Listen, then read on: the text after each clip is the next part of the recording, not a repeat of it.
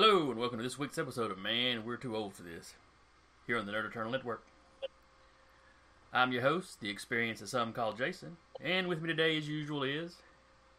CDL-113, the droid you're looking for. And the Todd Father. And today, we're going to talk about replacements, specifically in comics. When they'll swap out an old favorite with some new character. If you listen to us much, I'm sure you've heard us complain about Foster Thor a little while back. But today we're going to try to concentrate on times they've done that we enjoyed it. Hatred of knockoffs is well known. Yes. But every now and then they tell a good story doing it, even if you enjoy it, you go into it knowing it's going to be temporary. But so we've all picked out, either our favorite or at least one we really like. I'll kick it off with, let's see, this was back from 90, 91, 92, something like that. In Thor, they brought in a character named Eric Masterson. He started off as just a supporting character. Right through there, you had Thor running around without being able to change back and forth. So, I think S.H.I.E.L.D. helped him come up with a secret identity or something. But it was just, him walking around as Thor in regular clothes. After a while, something happened. He wound up merged with Eric Masterson. So then, he'd be Eric Masterson. Bad crap would go down. He'd basically swap places with Thor. Well, the trick is Thor had murdered Loki.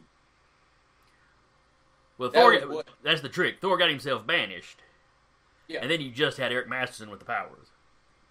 Yeah. And, they didn't change... He wasn't one where they drastically changed his suit. The boots were different, and he had a little mask portion on his helmet. But he was enjoyable because they did him as kind of a rookie hero. So you'd have him screw up, or there was one fight with the Absorber Man where he just kind of let him go. I think just to minimize the damage, but and at first he was trying to keep it a secret that that it wasn't the real Thor because he didn't want nobody to freak out. And I think he wound up confessing to Cap at some point.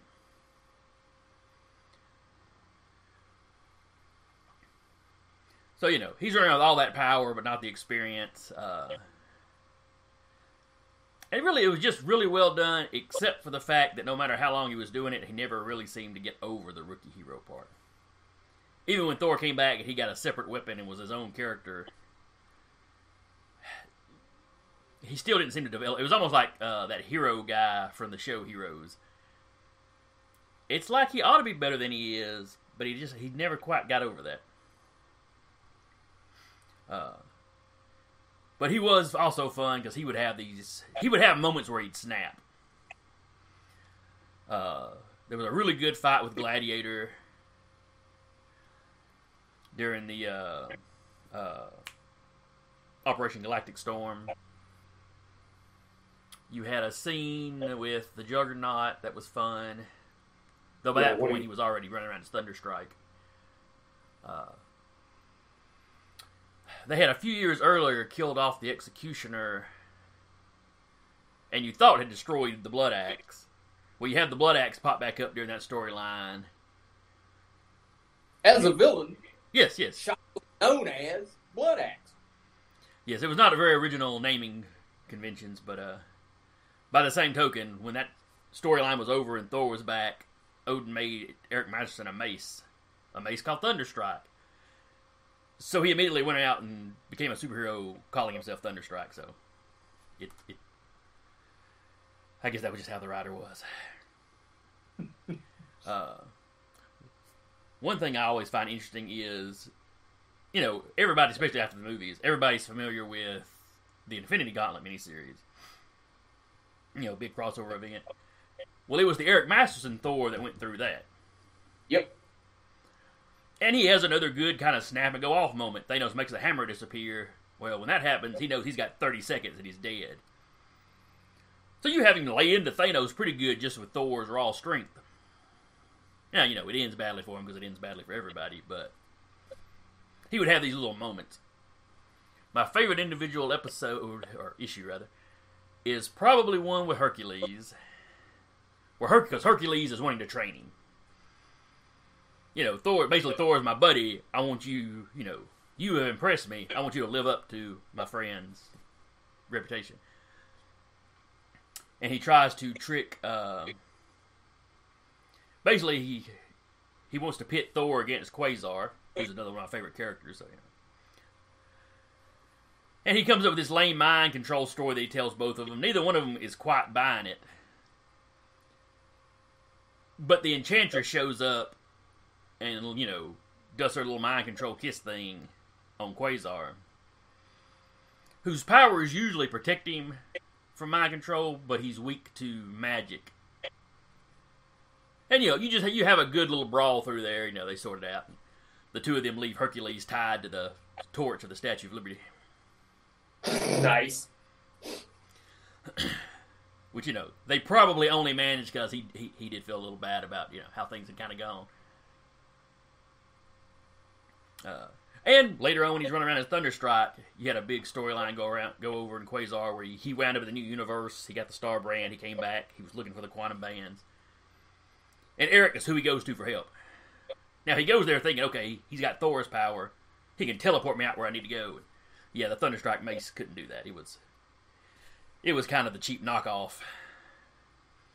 Not like Beta Ray Bill where you got the full power package. Old mace, the dollar store. Best we got. Yeah. Yep. But, was it that he didn't have it, or that he did? Because the few issues of Thunderstrike that I ever read, it was always like he didn't quite know how to use it. Because I know, like, when he would try and fly with it, you had plenty of scenes where he was kind of landed. It's like he threw it, go for a while, he'd land. He threw it, go for a while, then land. So it was almost like Hulk's leaps, just with the hammer. Where Thor, you know, when he they went back to the ideal of that he was throwing the hammer or throwing the mace and just hanging on to it. Yeah. The trick with that was he kept learning different things it could do because Odin hadn't told him what it could do, and it didn't do the same things the hammer did. It fired energy, but it wasn't really doing lightning per se. Okay. It didn't have any of the weather control. It didn't have the teleportation.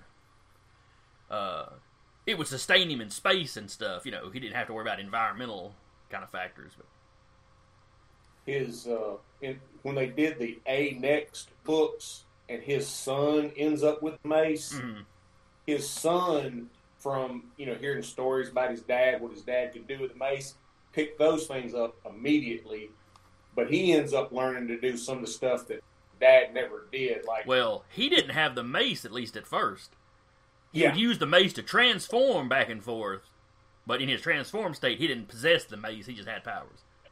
yeah, Because unlike the hammer, the mace was tied specifically to Masterson, so when he died, it was supposed to be depowered. yeah, Spoiler, he died at the end of the Thunderstrike book.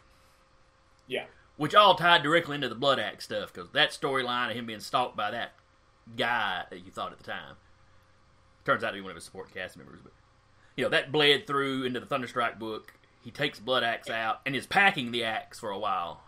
Yep. Yeah. That's actually the scene I like with the Juggernaut, because he decides, you know what, this mace just ain't cutting it. Yep, and chops off Juggernaut's helmet with it. It's like, your head's next. Juggernaut was not particularly worried about it, but his thing was he wasn't really there to pick a fight. That was during the time period when Black Tom was infected with that plant stuff, but he hadn't gone full plant man. He was just kind of infected with it. Yeah. Yeah. And Marco was literally was basically making a supply run for like some medicines and stuff. So he was like, "Screw it, I'll just pay for the damages." For what's happened to the city, just let me get my crap and go. Because, crime pays very well, apparently. Yeah. And when you're strong enough and unstoppable enough, just walk into a damn bank, just take what the fuck you want. Mm. Yep.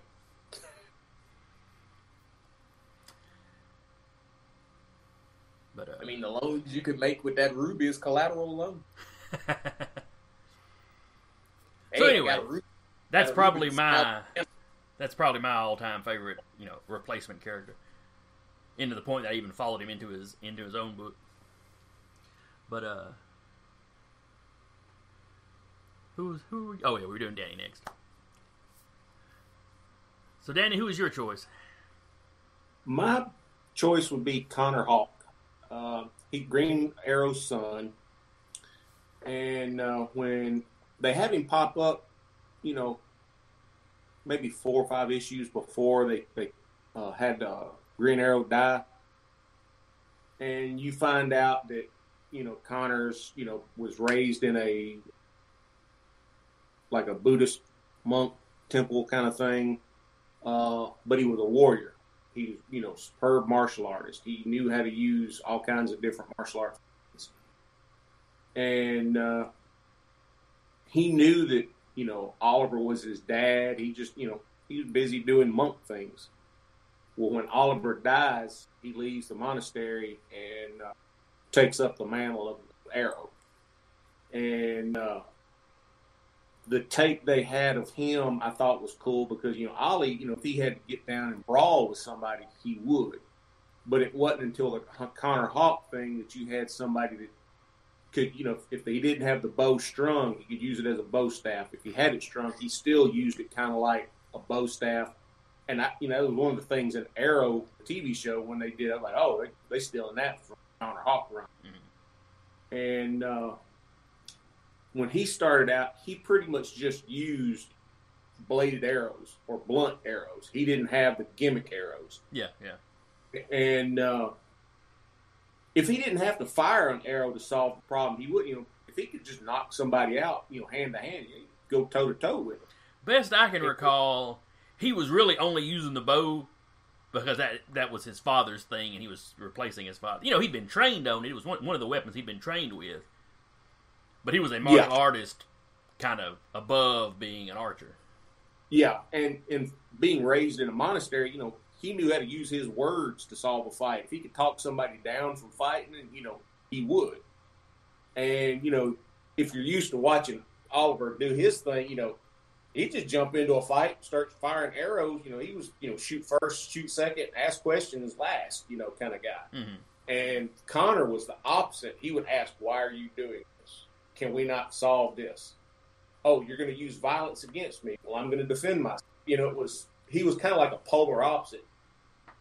And you follow him through, several different story arcs where, he ends up, helping the Justice League, and, Superman and Batman are kind of like, oh, cool, no problem. And you've got some of the other, junior Justice Leaguers that were like, wait a minute, why are you accepting him so easy?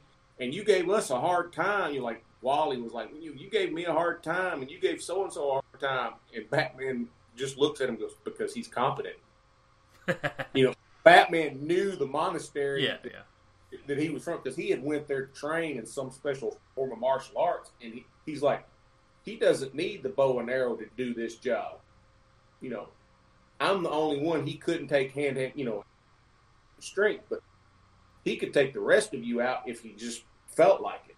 Yeah, and they're like, I never did collect the Connor run of Green Arrow because it was Green Arrow, and that basically makes him like Aquaman to me. But I did like it. Like you had the Kyle Rayner Green Lantern running around, who's probably my second favorite replacement character. Yeah, I'm actually surprised you didn't pick him. Well, that was one of the things. You always had the Hal Jordan, Oliver Queen, Green Arrow, mm-hmm. Green Lantern buddy. They even brought the old logo back for one storyline. Yeah, and you had Kyle running around and him running around, and they ended up being real buddies. And it was just, Kyle was one of the ones that, was like, when Wally brings it up, why, we've been here for a while. Why don't you give us the respect that you're giving him? Competent. And Kyle Rayner's like, what do you mean? I've got this ring. And then the next thing you see, Batman's already, had the ring off of his hand. It's like, see, he could do that. And it's like, okay, my bad. But, when you have them as a duo, they have that same comedy feel that Oliver, Hal did. But one of my favorite things was when they started prepping to bring Oliver Queen back from the dead.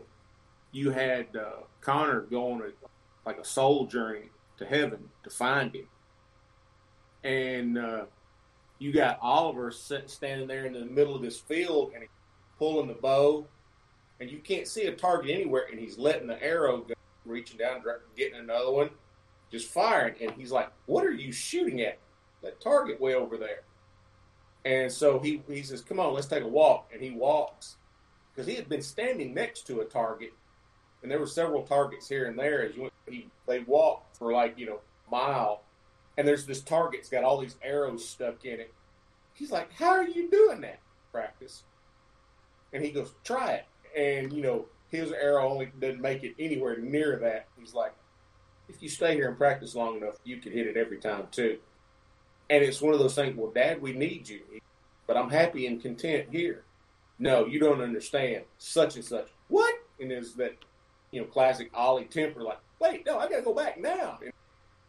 But it was just one of those moments, that father-son moment, that Zen moment that Ollie had finally found that peacefulness that he had always wanted but never could do in his real life.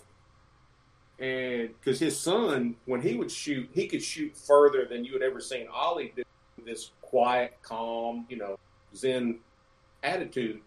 Well, when Oliver does come back, he's not quite as Zen, but he still can shoot further than he should be able to. And it frustrates Connor, like, sit and meditate, in my mind before I fire an arrow. I'm not getting anywhere near as far as you are, and you're angry. How is this? So it was just one of those moments that, I'm only happy when I'm mad. Yeah. So when he was in heaven, he was calm and happy and could do all these crazy stuff. Now, you had I can't remember if it was a Batman storyline or it was a Batman Green Arrow crossover thing, where you had this big kind of it was all you big top tier martial artists. Yeah. Where Connor wound up coming in second to Lady Shiva. Yeah.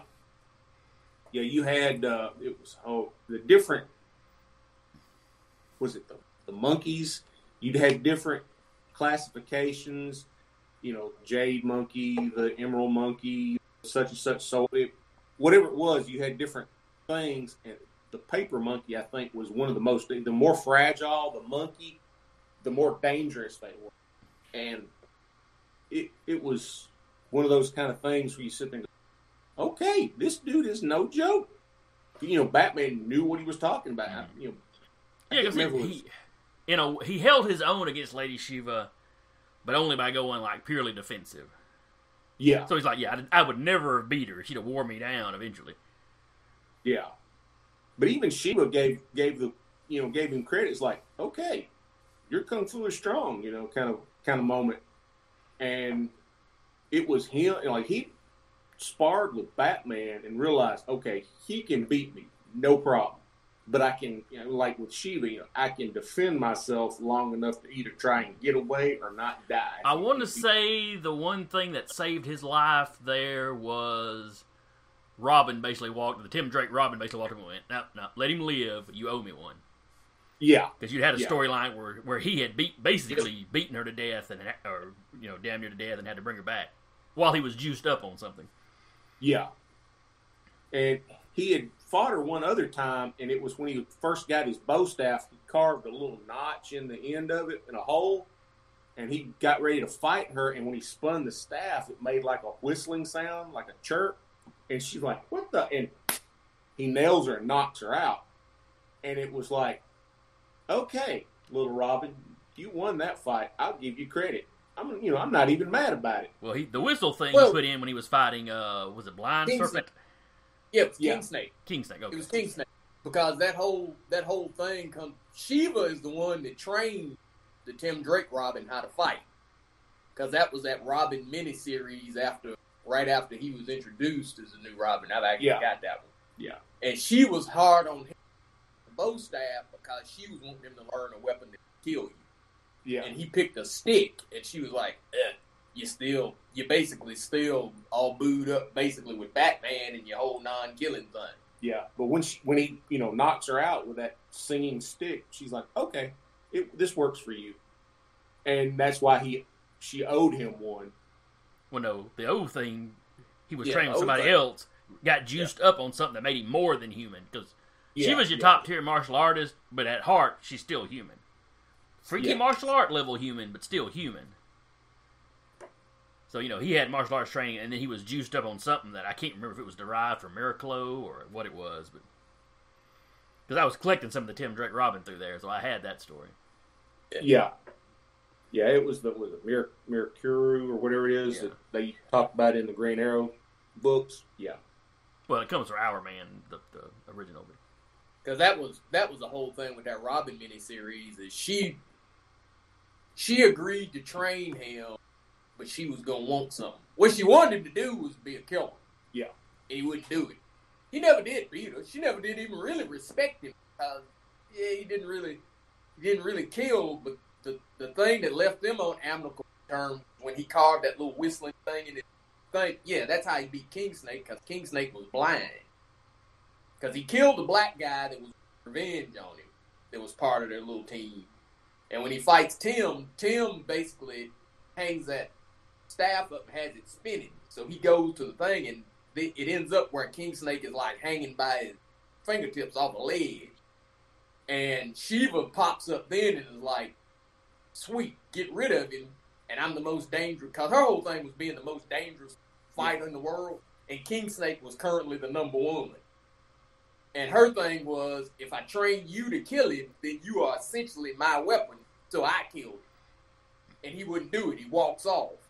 And she's kind of standing over him, and then you hear King Snake in the background scream. Yeah. Because the next time you see King Snake has had to have his spine reconstructed because she dropped his ass off that thing. Yeah. She's a stone cold killer. Yeah.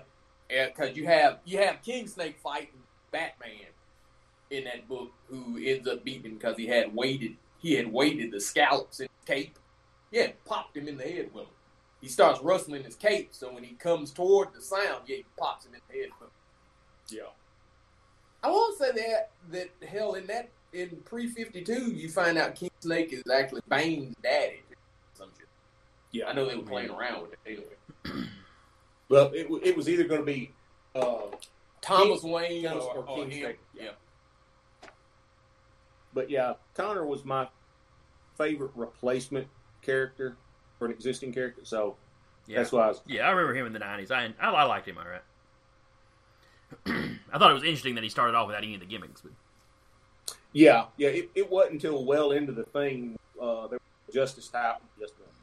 Justice League headquarters that, you had folks busting in, gonna, do everything, and he couldn't get to his bow and quiver, so he knocked open a glass case that had his dad's bow and all the gimmick arrows.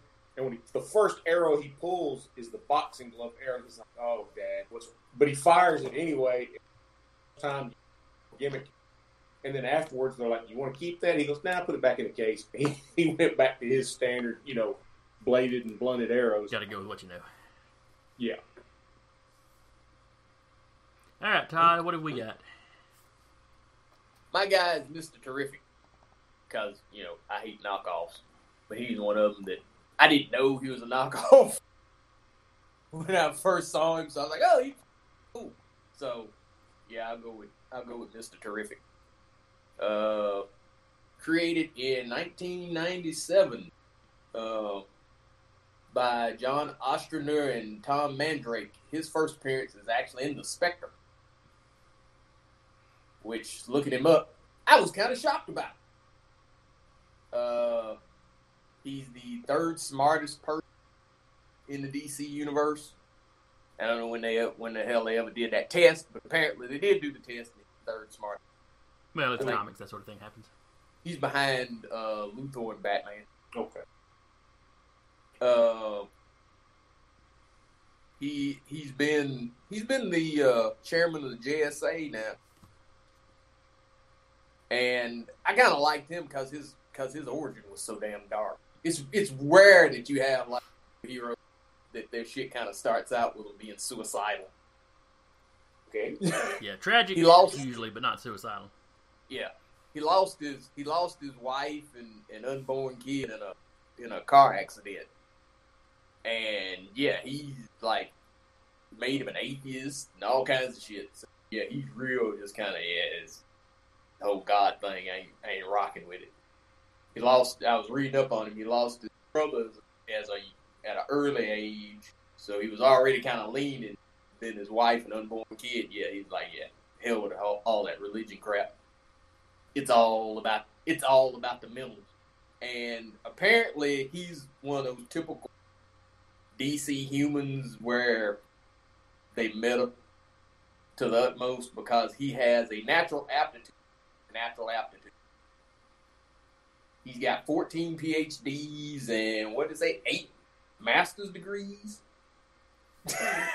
So he has a natural aptitude, learning skills, and take normal people like a lifetime. Yes, he has 14 PhDs, 2 in engineering and physics, including doctorates and master's degrees in law, psychology, history, science, and mathematics. And on top of that, he's an expert martial artist. Well, he's a gold-winning Olympic decathlete. Truthfully, reading his bio here, it felt like some white person was guilty about how shitty black characters tend to be, so they lumped all the shit that should have been on multiple characters into one dude. This motherfucker's perfect. What he sounds like is an old school pulp character. Yeah, he sounds like Dr. Savage or some of them. Yeah, he does sound kind of Tom Strong. Well, considering, the original Mr. Terrific was kind of that. He was kind of like your golden boy, fair play, but, he would beat a Nazi. Yeah, the crossover I saw was the two of them beating the living shit out of Klan. I think that's when I became a fan of the character. They had some time story in JSA. It was like, he dumped him in the middle of a cross burning. Well, it's going to be special. Yeah, he beat the shit out of him. I'm like, this is the dude I can get behind. Yeah. Well, getting back to his origin, you never did finish. You never did finish. You mentioned him being suicidal and popping up in the Spectre, but you never did say how those things intersected. Oh, he's met by the Spectre, who told him about Terry Sloan, the original Mr. Terrific, and he was inspired by Sloan's life story. So that's what caused him to basically go, I'll be Mr. Terrific. Well, the Spectre, because I want to say they conversed on a bridge that he was thinking about jumping off of. My thing is, well, like I said, I was late to the character. The character was already well in JSA before I ever ran into him, so it's not one I can say that I saw him from the beginning. But though reading that, it makes me wonder, how the hell still not believe in God? You've talked to the Spectre. Yeah. That's kind of Tony Stark, and I don't believe in God. How long the hell you been on a team with Thor and Hercules and shit? Yeah, there's God. You can sit there and go, that's just another dimension. Technically, heaven may be another dimension. God's. Well, the trick was, and it may have even been the bridge his wife died on, I forget, but the Spectre talks to him, and the reason he tells him about Terry Sloan is Terry Sloan was suicidal at one point. Was he? Yeah. He, as a normal person, he was always the best at anything he put his mind to. Then he joined up a team with a bunch of super people. And he never felt like he was more than mediocre on that team, and it really kind of screwed with him. He had a Pym. Mm-hmm. And remember, that was always Hank Pym's thing. Once he was all right until he got on the team with the Avengers, Thor, and all that kind of shit. Then I was like, Now he worked his way through it and got over it, but and he had a habit of popping up in the '90s because Terrific met him a couple of times through time travel. Yeah.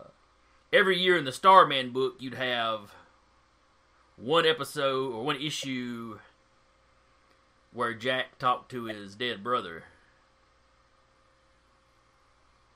And one of those times, it was basically like a big banquet dinner they went to with all the dead JSA members, and they were talking to people. Yeah. If you ever read any of the JSA books, banquet dinners, they would, have them with, colleagues that, were long dead, or they had crossed a dimension and have, this is before everything merged into one DC universe. Oh, yeah, back in the day. Well, way back in the day, you had the JSA, JLA yearly Thanksgiving dinner. But they would also have, like dinners with other folks on certain holidays, things like, okay, that's pretty cool. I know for a while there I was reading Mr. Terrific's book, The Terrifics, which was basically DC going, well, Marvel ain't going to use the Fantastic Four. We're going to create a Fantastic Four. Mm-hmm. Yeah. It was pretty good because the last issue that I read of it, and it's kept going, I just haven't, with the virus stuff, I haven't kept up with it. At least I think it's still ongoing. I think I heard they were bringing it to an end, but I don't know if they have yet or not. I know at the end of Doomsday Clock, because, the JSA was no longer part of, like, the mainstream universe. Mm-hmm. And the end of Doomsday Clock, that was the big thing, was they brought back the JSA, and I know Terrific was part of the team when you see him. Well, Terrific was still running around in New 52 and stuff, though.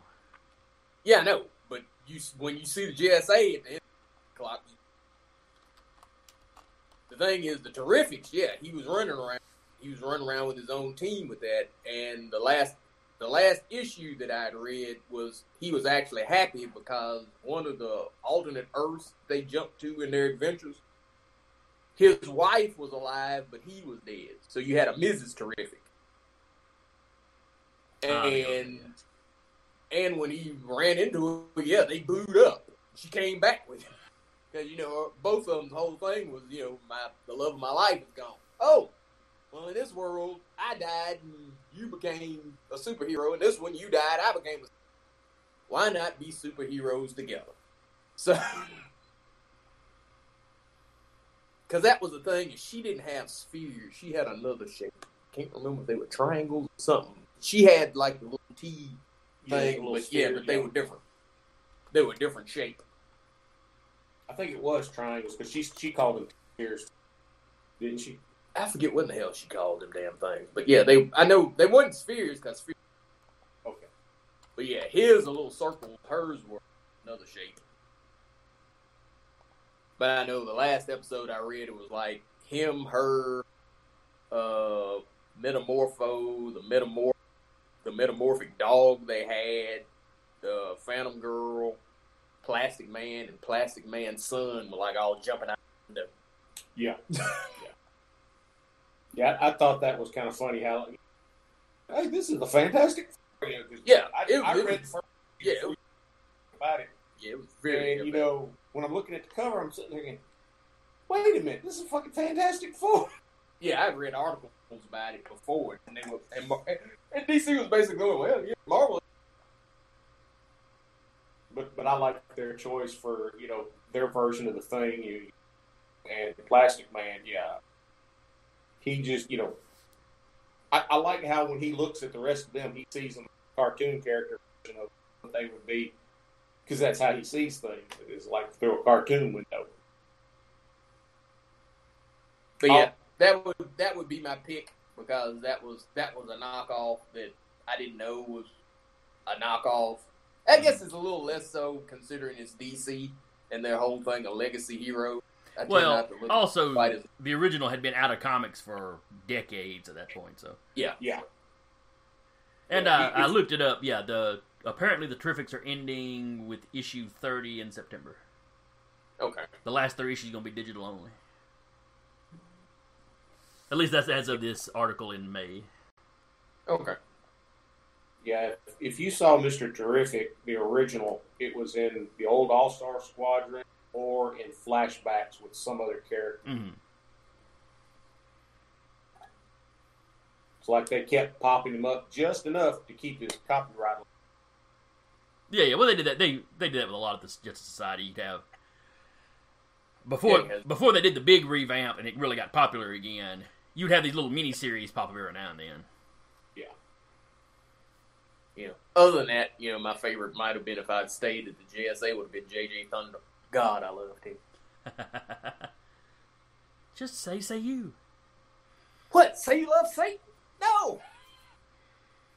Somewhere I've got the issue where he winds up with Thunderbolt. Because it happened in a Flash issue. Yeah, because he got an autograph and took the pen, didn't he? Yep. And the original JJ was keeping who was senile at the time, was keeping the Thunderbolt stored in the pen. And he was waving it at Jay Garrick, the original Flash, telling him to walk his dog, and Jay wound up taking the pen from him. Then wound up letting JJ get it. Yeah. I like JJ just because he cursed so much. Yeah, he did. Yeah, he fucking cursed a lot. Well, on the JJ was a snitch.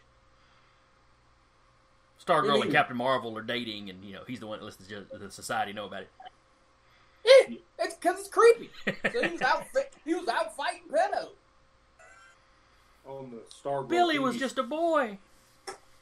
Yeah, when he wasn't Captain Marvel, when he was Captain Marvel, he was a man. It's just a very awkward conversation when Jay pulls him to the side. How old are you, Captain? Like 30? What are your intentions here? Well, I plan to see if she'll let me see her bare naked. Police! What? I've got the wisdom of Solomon. Dude had like 300 wives. Which doesn't sound very wise to me, but who am I to critique? On the Stargirl TV show, when the Star Spangled Kid carries the new Stargirl to the Justice Society thing, you've got all the gimmicks or costumes or whatever, and the pen is sitting on this little stand. Well, she goes back and takes all that because her idea is she's going to start a new Justice Society. She's got the pen and she's sitting there clicking it, and nothing happens. And her mom's coming. She sticks it over in the cup holder on her desk. So that pen is just sitting there. I keep waiting for an episode where the brother it's needs gonna be a her pen. brother. It's gonna be an asshole brother. He comes in because he's just like the one that Todd likes so much. He comes. He's gonna come in and get that pen and click it, and bam, and he's got power. You can't use a Thunderbolt unless you're the seventh son of a seventh son. Your show can't get anything right, Danny. Well, excuse me. You don't know how many bastards they had. Yeah, that's a fair point. I had 6 more kids, but they all died in a school bus crash. In Smallville, somebody wouldn't save him. I don't know what was going on. What happened to that last kid? I ate him. What? I ate him. I had a kid look just like him because we need this kid to be the 7th son of a 7th son. Yeah, I keep waiting for little brother. I would prefer them do JJ. They can't do JJ on doing JJ on normal television be about like the way they did Negan. Yeah. Negan was rough, but not as rough as. Yep. Well, you had to buy the DVDs. If you buy the DVDs with Negan, yeah, it's fucking. Yeah. He recorded it. They just didn't show it on normal TV. Yeah, more normal cable. Yeah. But yep, that's my pick, Mr. Terrific. Well, right before we wrap up, anybody got any honorable mentions? Like, for example, we mentioned Kyle Rayner. He'd be my, he'd be another one of my favorites. I like the Wally West Flash. There's a few others. I'm surprised nobody mentioned Wally. I'm surprised nobody mentioned Kyle. Well, who would be your honorable mentions then? Hell, you just said the hell. It would probably be Wally because I don't tend to like the knockoff. There are things that like Bucky Cap did that I thought were kind of funny, but I couldn't actually sit there and go, "Oh wow, I really like Bucky Cap." I spent all the Bucky Cap going, Steve coming back. Yeah, basically the same way I did with Sam, and I've never liked the replacement Black Panther. I've never liked the replacement Hulk. I guess my honorable mention would be when you had the death of Superman and you had all the others pop up. Well, I'm Superman. Would be Superboy. I just thought he was funny because he was trying to act like he was the man. You should call me Superman. You're 10. Jazz yeah, you're a teenager. What do you? But he was trying to back on Lois Lane. He would do this. It's just like he would have these awkward teenage moments, and not, he wasn't getting embarrassed by it. It was like he was getting mad that nobody would take him serious. I copyrighted the Superman name, so legally I'm actually Superman. And logo. Yeah. But yeah, he was one of those knockoffs that cracked me up. But yeah. Like I said, if I had to pick somebody, I'd go Wally. Okay. Well, we'll go ahead and wrap here then. So, if you like what you heard today, subscribe, tell people about us. Like, share, I guess we got to put subscribe. his phones up before we started. Yep, someone did. Oh, well, at Experience. least it waited till the end. Yeah. The one time he gets a Now I get telemarketer calls all the time, man. just gonna let that rock, huh? You cut off. I don't know what you said. It'll be our exit music. I said, "Oh, you just gonna let that rock?" Yeah, the hell with throwing that in another room. We just gonna let that one ride. We're about done.